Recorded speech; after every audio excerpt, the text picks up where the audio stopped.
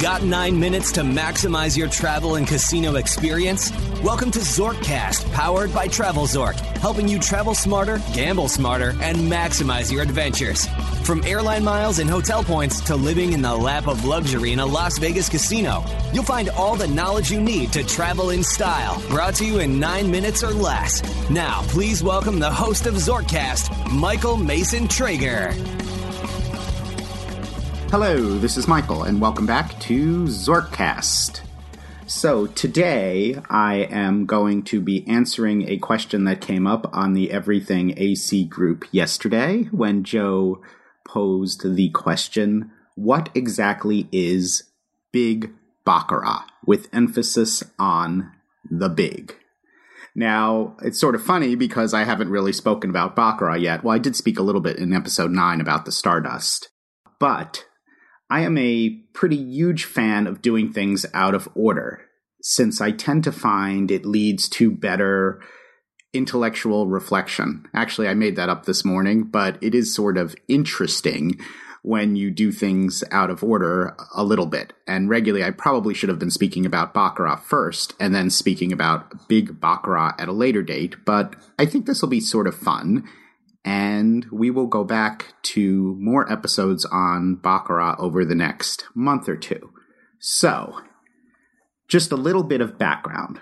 Baccarat, by far, is the easiest game in the casino. Baccarat has one of the lowest house edges in the casino. It is an extremely relaxing game. It is also an extremely exciting game. Now, one of my favorite quotes about Baccarat, which I wish I knew who quoted it. I haven't been able to find who quoted this because I've had this quote for a number of years, but I really do need to find it. I should look that up. Maybe I'll do that for the show notes. Anyway, my favorite quote for Baccarat.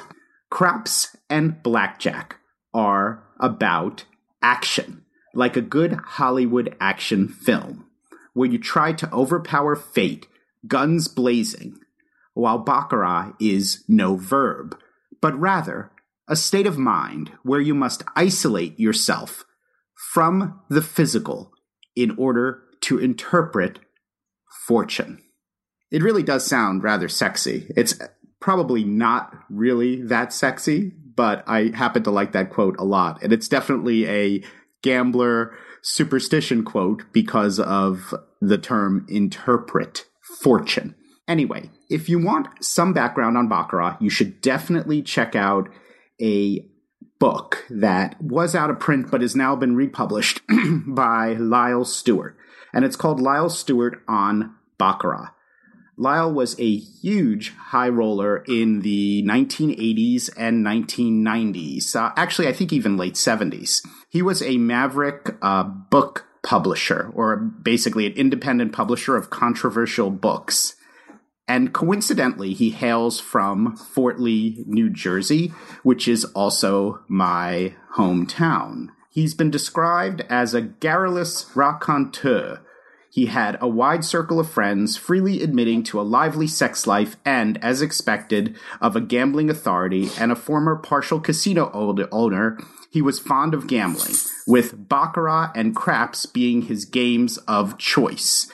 And it just happens to be that Baccarat and craps are by far my favorite table games. Just a word about House Edge and Baccarat and interpreting fortune. You cannot overcome the House Edge at Baccarat without some rather advanced AP techniques, AP standing for advantage play. That's something we might talk about at a later date. But basically, there is a House Edge that you cannot overcome, no matter how much you believe that you can interpret fortune. Now, what is Baccarat? Well, Baccarat, the literal translation, I will just read a line from Lyle Stewart's book. 0, nothing. Yes, that's the literal translation of the Italian word baccara, and that's how the name of the game originated. So basically, Baccarat means nothing. And you should probably, if you want a little bit of information on Baccarat, because I'm not supposed to be doing this as a general episode on Baccarat, I'm supposed to be talking about Big Baccarat, or really the difference, you should probably refer to Wizard of Odds. And for now, let's just keep it simple.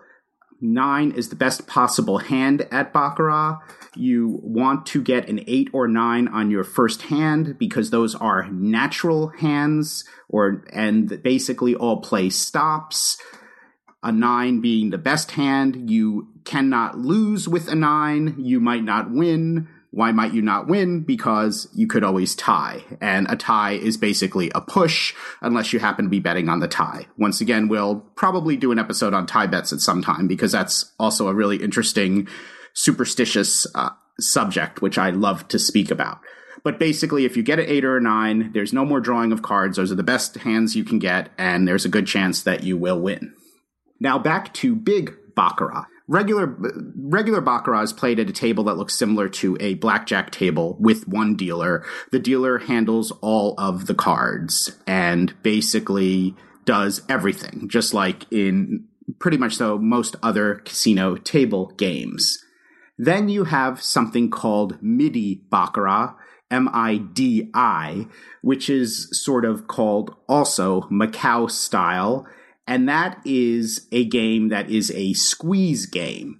And that in that case, the player or banker, because you choose which side you're going to bet on, who has the highest wager gets to face the cards. And facing the cards is a very big deal in Baccarat. For those who don't know what facing the cards means, it means just handling and showing the hand. And that, of course, allows you to build up all kinds of excitement, and you can also, lots of superstitions come into that type of thing. Once again, that'll be discussed at a later date, as well as many interesting historic Baccarat moments that I have had. So then you have another game, which is called Big Baccarat. And basically, that is the same as Midi or Macau style Baccarat, but there's a couple of big differences. One, it's played on a very large table. Possibly that's why it's called Big Baccarat. I think that is actually. And there are 3 dealers. I think it's actually 4 dealers. One rotates off the table, around the table, so that they can take a break. But the big difference is that the shoe, and that's the holder for all of the cards, moves around the table. So the shoe moves around the table and the players get to deal the game.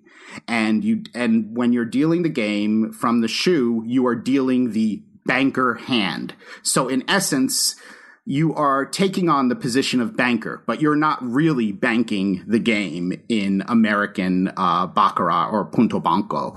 But it looks like it and it feels like it. The funny thing about it is you actually don't have to bet on the hand that you're dealing, but it is rather odd not to do that. But as long as you are dealing the cards and the shoe moves around the table, as long as you deal a pass, and that means that you have a winning hand, so you're dealing the cards and banker wins, then you keep dealing the cards as long as banker keeps winning. As soon as player wins, then the shoe moves to the next person. And then they start dealing the cards. And that's basically the difference. It's the same as any other Baccarat game. The only difference is that you get to actually deal the cards and face the cards. And at a big Baccarat game, when you are dealing the cards, you'll be dealing both hands. The high player hand will be faced by another player at the table who has the highest wager on player. So basically you have the person dealing the cards touching the cards that he's dealing, and then you have the high player hand touching the cards, and the shoe moves around. And obviously this makes for a rather slow casino game, but it's a lot of fun and can be very exciting, especially when the person dealing is winning a lot of hands or hitting a streak at Baccarat. And Baccarat is all about streaks. But basically, the point of this episode was to talk about the main difference between Big Baccarat and other forms of Baccarat. Unfortunately, not many Big Baccarat games left anymore. One of my favorites at Borgata in Atlantic City closed in March. My guess is they will bring out the big Baccarat table for special events like Chinese New Year.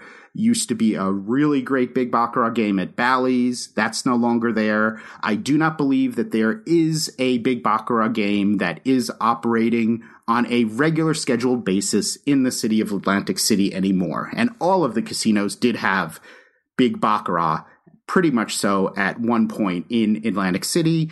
Big Baccarat is still pretty prevalent in Las Vegas, but only at high limits.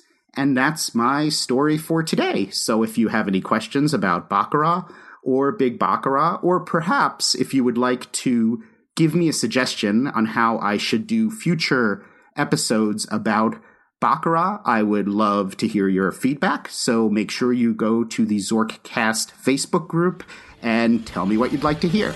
Have a great day. You've reached the end of your stay with us on this episode, but we encourage you to visit our website for more resources at TravelZork.com and to continue the conversation on Twitter and Instagram at TravelZork and Facebook.com/TravelZork. Travel smarter, gamble smarter, and maximize your adventures right here on Zorkcast. Until next time, good luck.